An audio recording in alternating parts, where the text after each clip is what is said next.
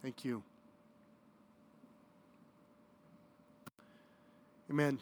Turn in your Bibles as we continue on to the great book of Ezra. Ezra is a number of books in. It's somewhere around 10 books in or so.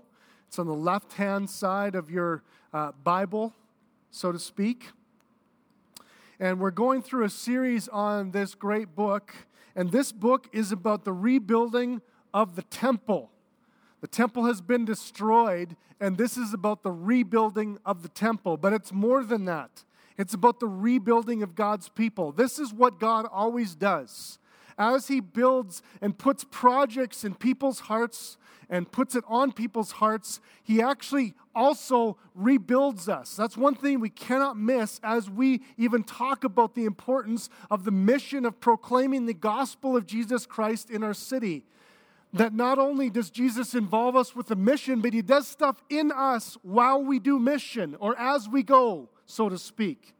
This is not to be missed, that we don't simply ask you to participate in the mission of Jesus Christ because of what you can do for the city, but because of what you will receive from Jesus Christ as you do mission to the city. We don't want you to miss out on that. We want you to participate in that. And those who serve faithfully each week know that this is actually the way God grows us. That we grow most when we're pushed the most. And today we're going to learn a little bit about opposition and what happens in opposition. Now, I know what you think initially because you and I are products of this culture, and this culture always asks the question, and it's a victim question, right? Why do bad things happen to good people? Well, A, we're assuming we're good. But B, we say because simply this. Bad things happen to good people because a good God says bad things create an opportunity to find out what's really in your heart. You know this from personal experience, that there is no such thing as growth without some sort of resistance or opposition. Right? Like I would look like a complete idiot if I said, I am going to build my muscles up by waving my arms like this a bunch of times. Like, that's Trev. Okay, first of all, you look like an idiot when you do that, so don't ever do that again, please. Second of all, you need to lift weights to build your muscles. What are weights? They're resistance. They're opposition. You're putting your muscles in opposition so that you can build. Any athlete will tell you you'll never grow as an athlete, you'll never move forward as an athlete until you begin to experience resistance. I was a runner once, many, many moons ago, and they told me in books that you don't really start learning how to become a long-distance runner until you reach the end of your energy level, and then you begin to build some of your energy, your long-distance ability. In other words, you don't really begin to learn how to run, you don't begin to grow until you're at the end of whatever muscle power you have, or you feel you have. This is exactly what God does. He allows for these things to happen in people's lives, in His own people's lives, not because He doesn't like them, but because He loves them.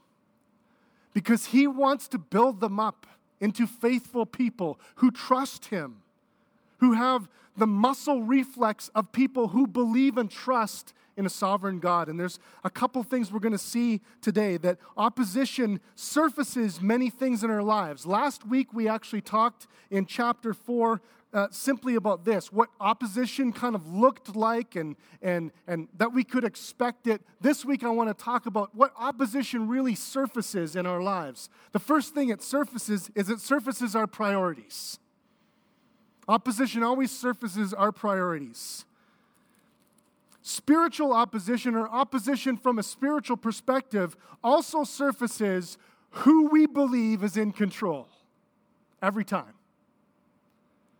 Lastly, the text shows us that opposition surfaces a God who's not simply in control of those who believe in His name, but of everyone. The most difficult thing of all to believe and understand. And so let's go through these things together.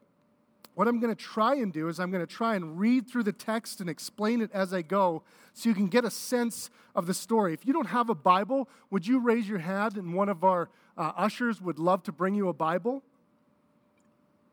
I don't know what page it's on in those Bibles, but we're in chapter 5. And so let me read this out for you. Now the prophets, Haggai and Zechariah, the son of Iddo, prophesied to the Jews who were in Judah and Jerusalem in the name of the God of Israel who was over them. Some are asking who is Iddo, and I had a comment this week. Wasn't he the guy who invented that sushi restaurant? No, not the same guy. That's Iddo. Then Zerubbabel, the son of Shealtiel, and Jeshua, the son of Jehozadak, arose and began to rebuild the house of God that is in Jerusalem, and the prophets of God were with them, supporting them. Hit pause here and do a little bit of explaining. What is happening so far is essentially the temple and the city that the temple resides in for Jews, Jerusalem, is in demolition mode. All we have are kind of broken stones, except for the previous story has explained a little bit that the work has started, but it was stunted. Some opposition came up and people quit. This happens all the time, right? People just decided, hey, now's maybe not the time for this. And so there's two prophets, two preachers. I love this. People rebuild because they listen to a sermon. I love this part, and I want to explain this whole business of what Haggai and Zechariah said. I did this last week. I don't want it to distract from our text, but I want to use it to explain the message of the sermon because it has everything to do with why it might spur people on with a sermon. They prophesied, they preached. Here's what they said. Haggai chapter 1, verses 26. In the second year of Darius the king, and we'll find out that's exactly our time frame, so these two books kind of overlap in that message. In the 6th month, on the first day of the month, the word of the Lord came by the hand of Haggai the prophet to Zerubbabel the son of Shealtiel, governor of Judah, and Joshua the son of Jehozadak, the high priest. We've heard those names before, right? I just read them. Thus says the Lord of hosts, these people say the time has not yet come to rebuild the house of the Lord. Seems like what we're seeing in the text. We're not ready yet. We're too small. Our church hasn't gotten off the ground yet. That's the kinds of things they were saying. We don't have enough chairs. We don't really have a good coffee system yet with stamps on our cups and paper cups. Then the word of the Lord came by the hand of Haggai the prophet. Is it a time for you yourselves to dwell in your paneled houses while this house lies in ruins? What Haggai is doing here is being sarcastic to the people. He's saying, okay, I guess it's not time to rebuild the church, right? But I guess it's time to rebuild your own houses, eh? That's exactly what he says. Oh, I see. You don't have time to build God's church. You're too busy building your own house. Remember, these people, this is a legitimate thing to rebuild their house. They're coming back from the land. After about 70 years, they're trying to reestablish themselves. They're looking for apartments. This is not a big ask. Now, therefore, thus says the Lord of hosts, consider your ways. You have sown much, but you never have enough. You drink, but you never have your fill. You clothe yourselves, but no one is warm. And he who earns wages does so to put them into a bag with holes. Thus says the Lord of hosts, consider your ways. Go up to the hills and bring wood and build the house, that I may take pleasure in it, and that I may be glorified, says the Lord. You looked for much, and behold, it came to little. And when you brought it home, I blew it away. Why? Declares the Lord of hosts. Now, we got to pay attention to this. God doesn't always give us the whys. Why? Because of my house that lied in ruins, while each of you busies himself with his own house. That was the message. End of sermon. I think in the text, in the original Hebrew, there is a mic drop, actually. What's Haggai saying? Hey, you guys are working really hard and it's not going anywhere. Have you ever considered why? You work hard and you put your money in your pockets and it's not there at the end of the day. Do you have any idea why? You work hard, you sow seed, you put it in the ground, and it's not being fruitful. Why? You work hard at your life to find a job. You work hard to find a home. You put money in the bank, and there's not enough at the end of the month. Do you know why? Because your priorities are wrong, God's saying. You're pouring all this time into making yourselves comfortable. While my house, my temple, my glory, the eminence of the good news of who God is lies dormant. It's not talking exclusively about a building here. It's talking about opportunity. And immediately there's a parallel to the church that I want to bring in at another time. Or maybe I'll do it now, just now that you're here. But essentially, this is the message that Ezra writes down. He doesn't give it. It's actually, he's recounting this story. And what he's saying is, when Haggai preached that message, that's what sparked people's attention. That's where some people said, hey, wait a second. My job is going nowhere, actually, and I can't figure it out. Maybe it's because I'm putting my effort into the wrong thing. This is exactly what's been happening in our culture. If you want to know, it's why we need to plant a lot of churches. We need to have a lot of opportunities for people to hear the gospel. I think that this city is empty of gospel preaching churches. It's filled full of churches that are trying to make people comfortable, but it's not filled with enough churches that proclaim the good news of Jesus Christ that will establish eternal life. We're on a mission to do this, and I believe we as the church, in some ways, we as the Christians individualize this. This is not someone else, this is us. We have been way too concerned about our comfort level while there's not enough churches. Why do you think we're wanting you to join Vin and Laura's church in City Hill? We just want more, that's why. We want to see more churches go forward. Is this easy for us? No, it's not easy for us. We don't have enough money to do this. We don't have enough people to do this. It's difficult to come here week after week and do what we're doing. So why are we doing it? Because we want to spend our energy into something that God promised that He would bless, not in something that He didn't promise He would bless. Did you know that God does not promise your comfort? He does not promise that by becoming one of His followers, you have an easier life. Actually, He promises it's going to get more difficult. And yet some of us are so addicted to our own comfort that we simply aren't even paying attention, and yet we're scratching our heads. Why is my bank account empty? Why am I so unfulfilled in life? Why does my job never bring the fulfillment that I'd like?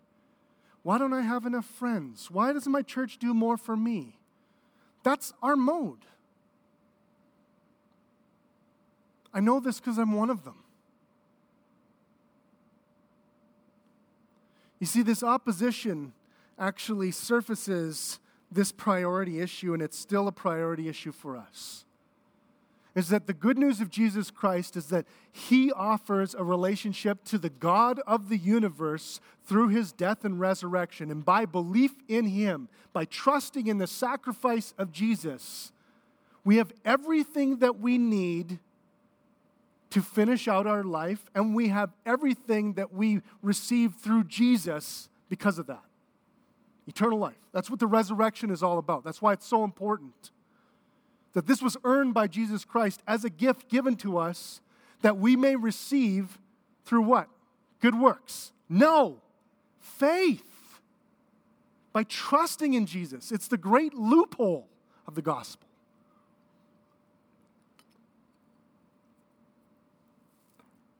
So what Ezra is trying to write down is simply this. He's referring to this message of Haggai, why are you spending so much time rebuilding your own life instead of pouring your time into the kingdom of God that lasts? It's a question for all of us. It's a question I can't answer. Only you can. Let's continue on. It's the second point. At the same time, Tatnai, the governor of the province beyond the river, and Shethar-Boznai and their associates came to them and spoke to them thus: "Who gave you a decree to build this house and finish this structure?" They also asked them this: "What are the names of the men who are building this building?" But the eye of their God was on the elders of the Jews, and they did not stop them until the report should reach Darius, and then an answer be returned by letter concerning it. If you've read the previous passage, this sounds like Groundhog Day. I mean, we've been over this, actually. Last text, last week, chapter 4, same kind of people, same kind of province, same kind of questions. Why are you rebuilding? Who gave you the authority to do this? You ever have that? Who gave you the authority to park here? Who gave you the authority to stand there? It's a simple question. It's about 20 years later, though, than the previous text, but it still feels strangely like Groundhog Day, spiritual Groundhog Day, where they're like, I think we've been over this. Although there's some unique things that happen this time around that are totally different. The writer recognizes that the eye of God, the hand of God is upon them, and they simply say, okay, we've got proper documentation, but we're not going to stop the work while you look for the documentation. The burden of proof is not on us, it's on you. I love this. Very articulate, very kind, but very articulate, and say, hey, we have every right to be here. What is the text continues? This is a copy of the letter that Tatnai, the governor of the province beyond the river, and Shethar-Boznai and his associates, the governors who were in the province beyond the river, sent to Darius the king. They sent him a report to which was written as follows: "To Darius the king, all peace." Peace. I think they went like that. "Be it known to the king that we went to the province of Judah, to the house of the great God. It is being built with huge stones, and timber is laid in the walls." So you would see this going on. Huge stones that you would have to roll. Timber is laid in the walls. Timber was basically a form of rebar in the old days. They put timber in the rock walls to provide it some stability as they built it up. Not only that, but timber is clearly instructed by the king of Israel who built the first temple in the first place. So they're recreating the temple as it's supposed to be. They're in full compliance and obedience to God, number one. Secondly, the work is continuing. They're halfway up. Timber isn't the first thing you put in, it's halfway up. So they're halfway through this project. And so that's what is reported. Hey, these guys are well on their way to completing this temple. We want to know if this is authorized. This work goes on diligently and prospers in their hands. Then we asked those elders and spoke to them thus: "Who gave you a decree to build this house and finish this structure?" We also asked them for their names for your information, that we might write down the names of their leaders. They're just doing due diligence here. And this was their reply to us: "We are the servants of God of heaven and earth." I love this. What is that translation? We don't work for you. Isn't that great? Who gave you the authorization to be here? Sorry, you're not our boss. I love this. Happens in my family all the time, right? One of the kids will say something to the other kids, and, "Hey, you don't get to say that. You're not my mom. You're not my dad." And I was like, "I'm your dad, and I'm saying the same thing." But that's the response, right? Hey, we don't. You're not my boss. I love that.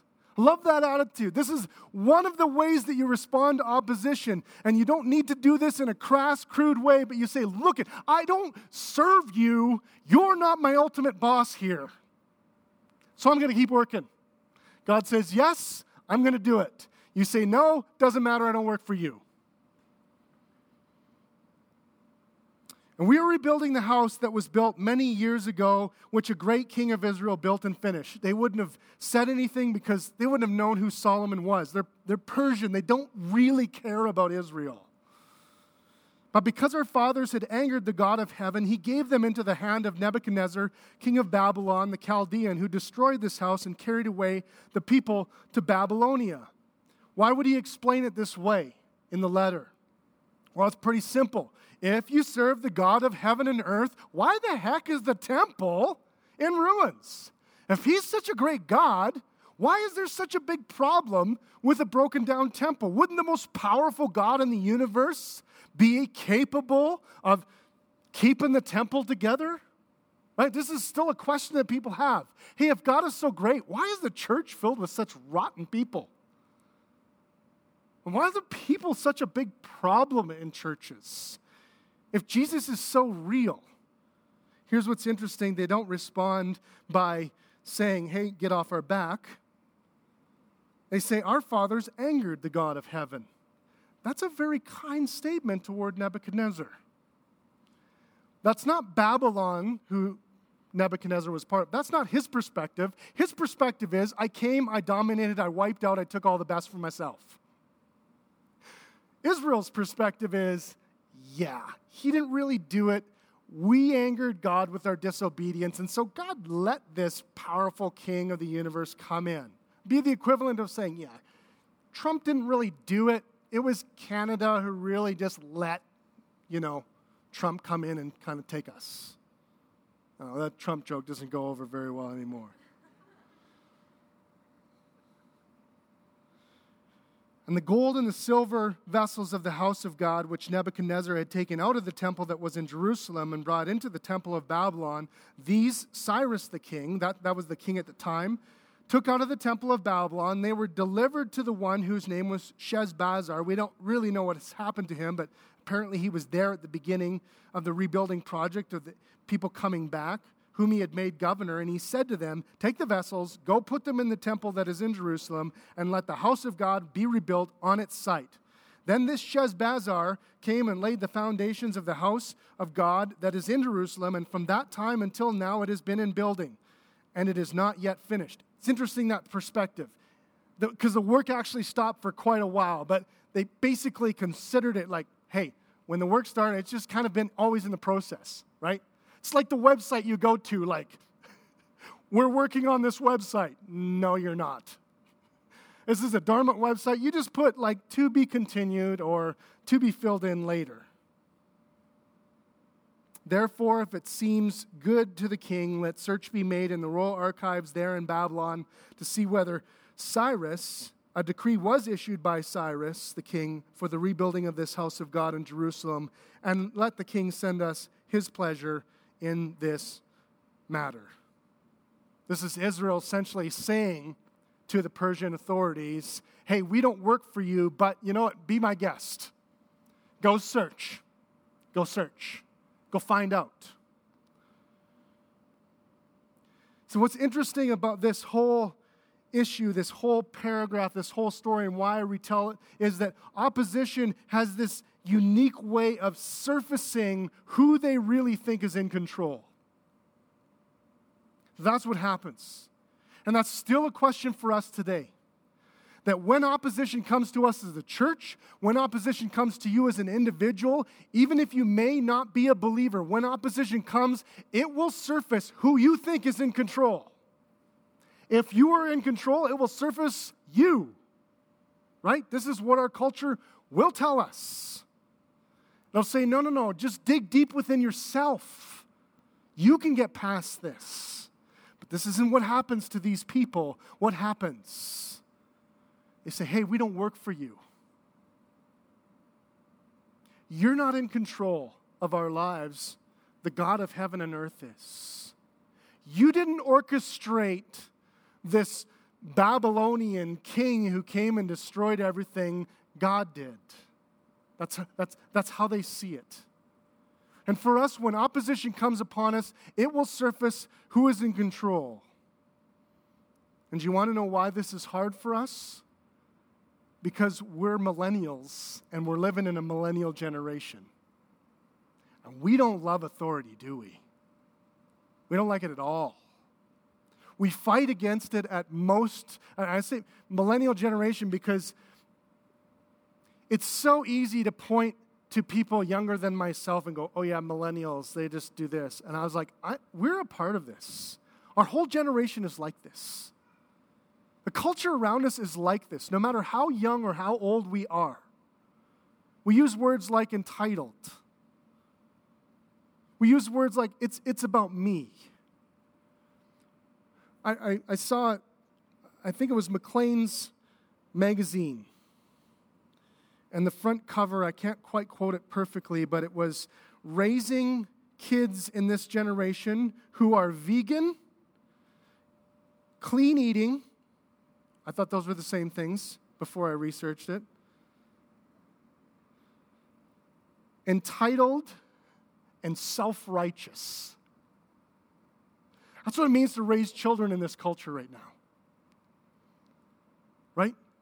Even Maclean's magazine is ready to say, yeah, we're raising self-righteous.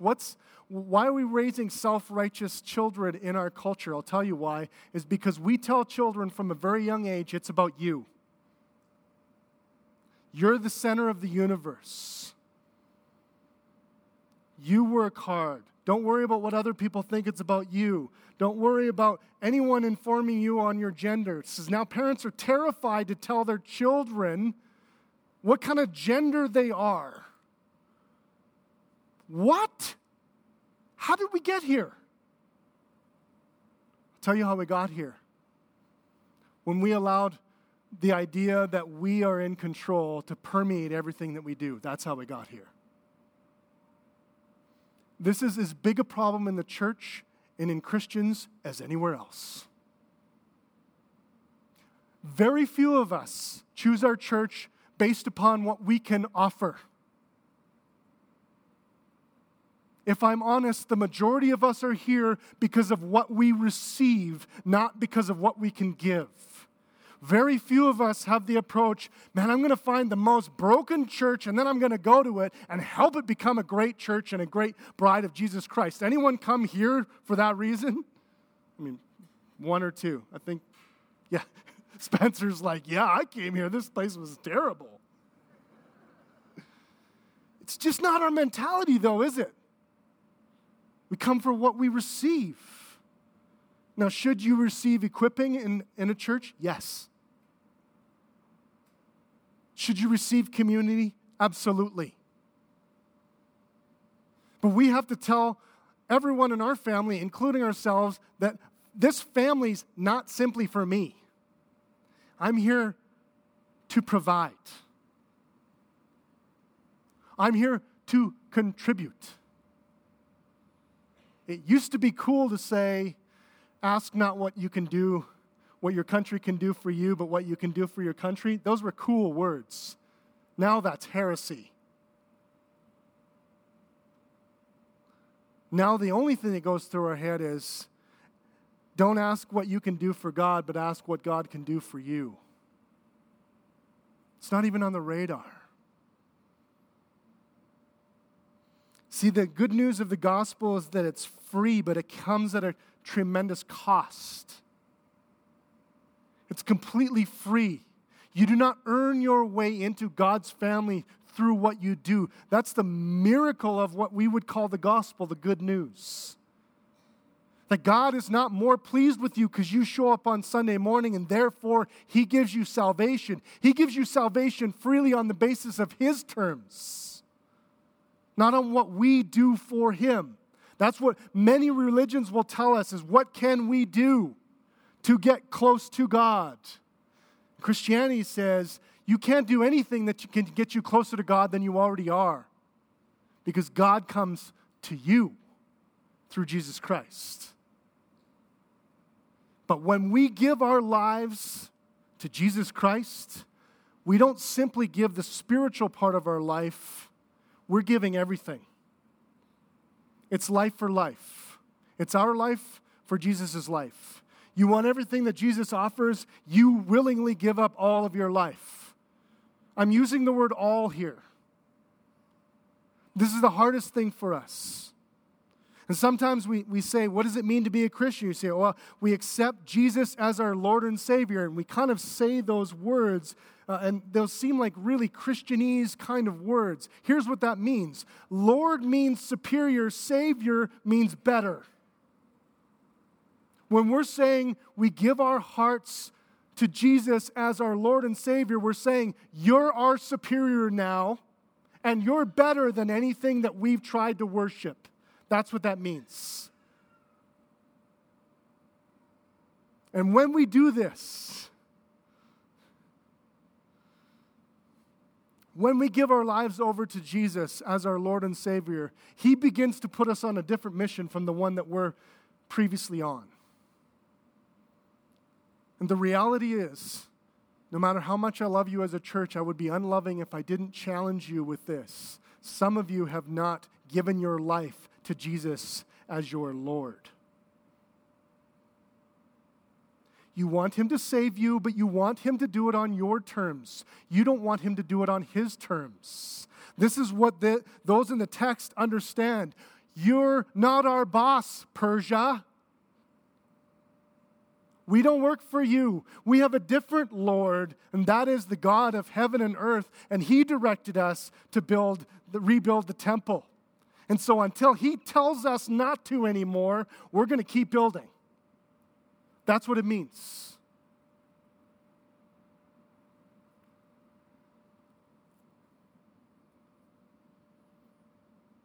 In Acts chapter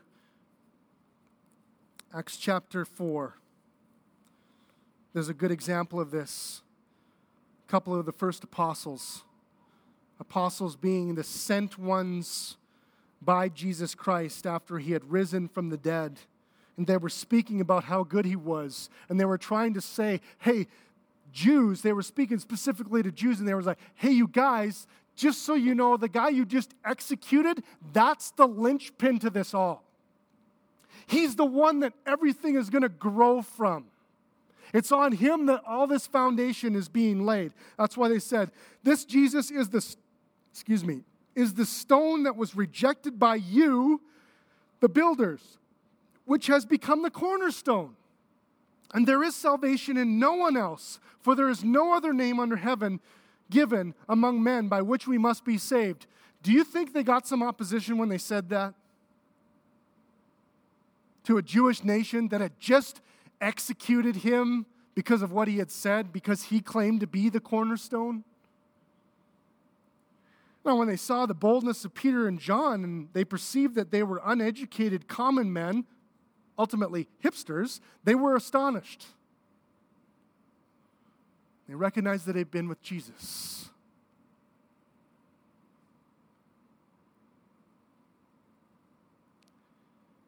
And what happened? So what should we do with these guys? Let's toss them. You know what Peter and John said? Whether it is right in the sight of God to listen to you rather than to God, you must judge, for we cannot but speak of what we had seen and heard. What were they saying? We don't work for you guys. You're not boss. If it appears like we're going against you, hey, that's on you. But for us, we're not going to sit under your authority. We sit under the authority of the Most High God in the name of Jesus Christ. This is always the question for us, friends, still today. That some of us, even yet, no matter how long we've come to this church, still have not given that authority of Lord over to Jesus Christ. His grace is free, but it will come at the cost of you giving your life over to Him on His terms. And lastly, what does this opposition do? It surfaces who's in control of the world. I chose to take on chapter 6 because the story doesn't really end at 5. And so I'm going to deal with the 13 to 22 next week.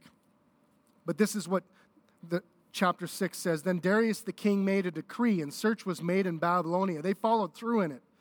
And in the house of the archives where the documents were stored. And in Ecbatana, the citadel that is in the province of Media, a scroll was found on which this was written, a record. In the first year of Cyrus the king issued a decree concerning the house of God in Jerusalem, let the house be rebuilt. Sounds strangely like chapter 1. If you want to flip over there, you'll find a very similar decree.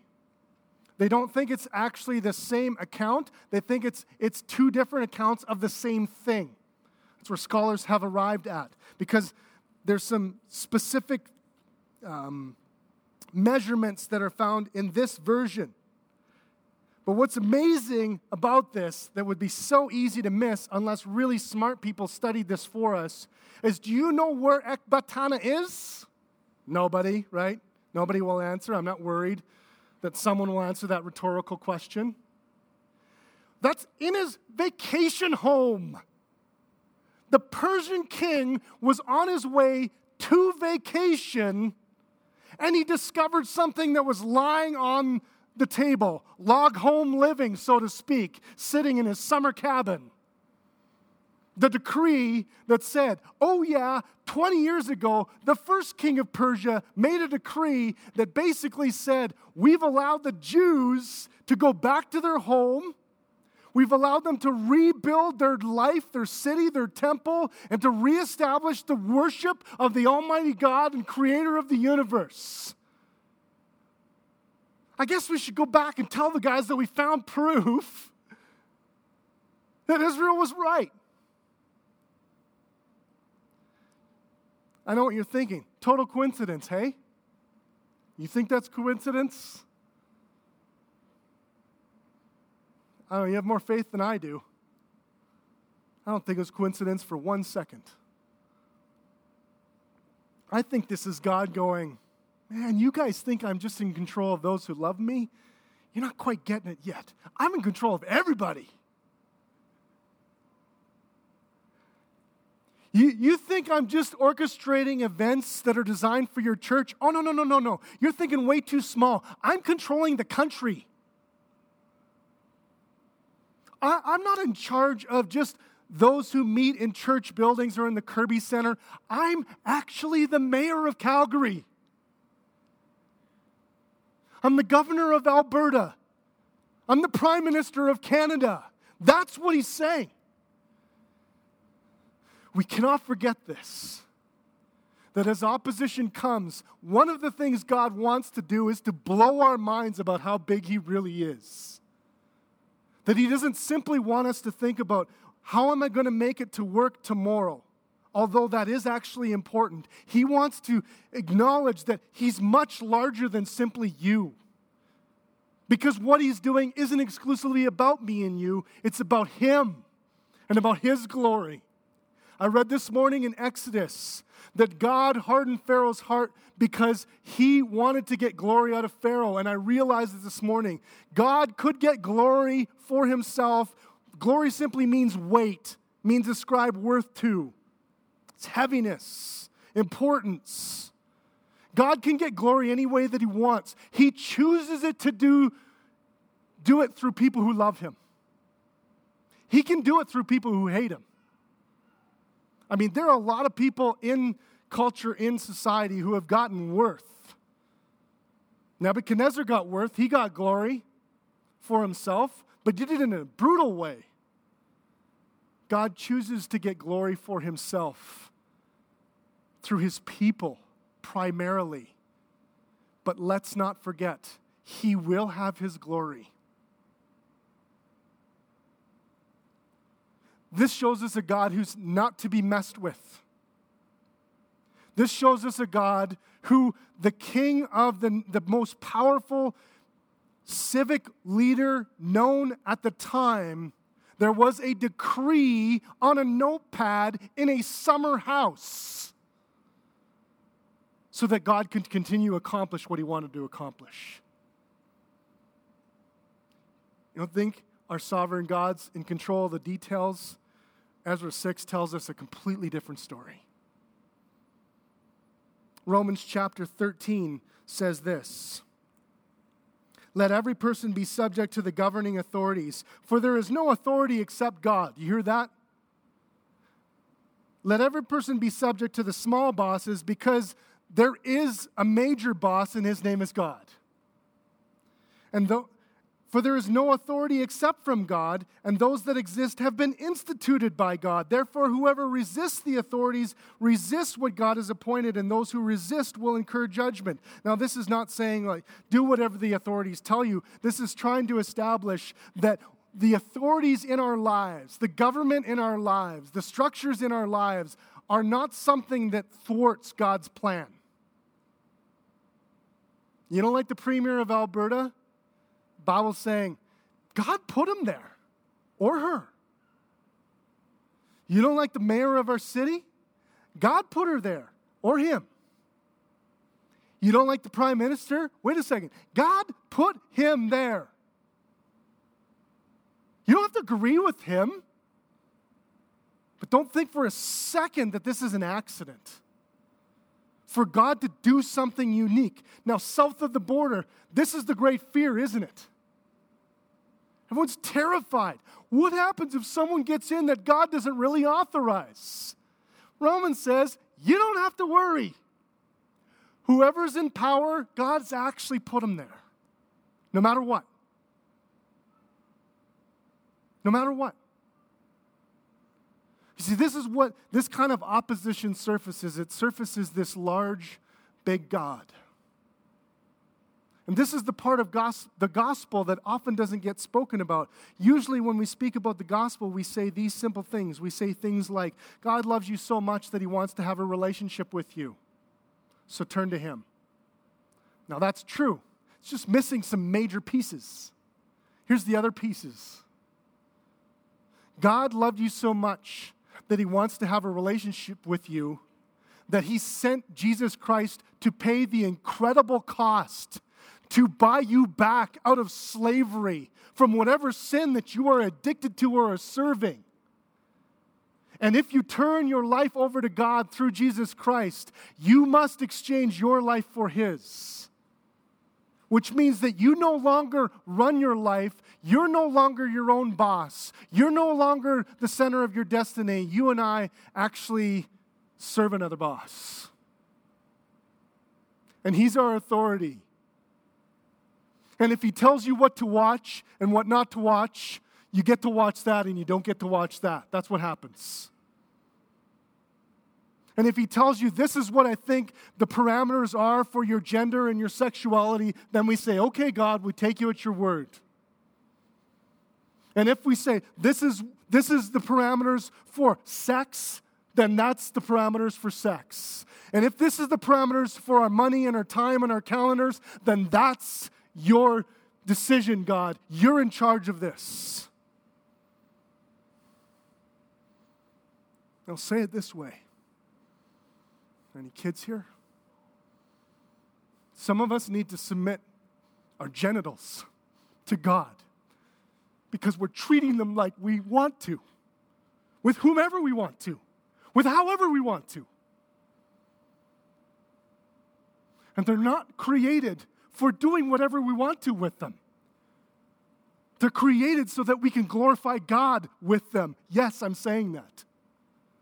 Some of you are using your money unwisely for your own purposes, however you want. You're just like the people in Haggai, and you're saying, I give a little bit to the church, and the rest I just do whatever I want with. No, God doesn't want 10% of your money. He wants all of your money.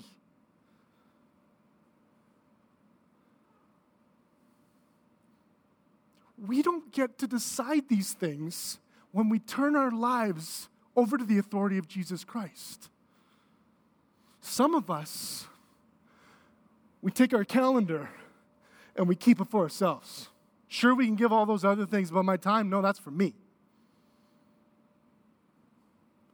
So if my social life gets infringed upon, my personal time gets infringed on, nuh-uh, it's my time.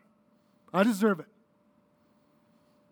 Not if you've given your life to Jesus, it isn't. If you've given your life to Jesus, your calendar is an open book that says, Jesus, you get to decide what I do. You get to decide how I spend my time. You get to decide who shows up, uninvited or not. You get to decide if someone drops by and they need help and I'm too tired and I can't do it. That's what you say.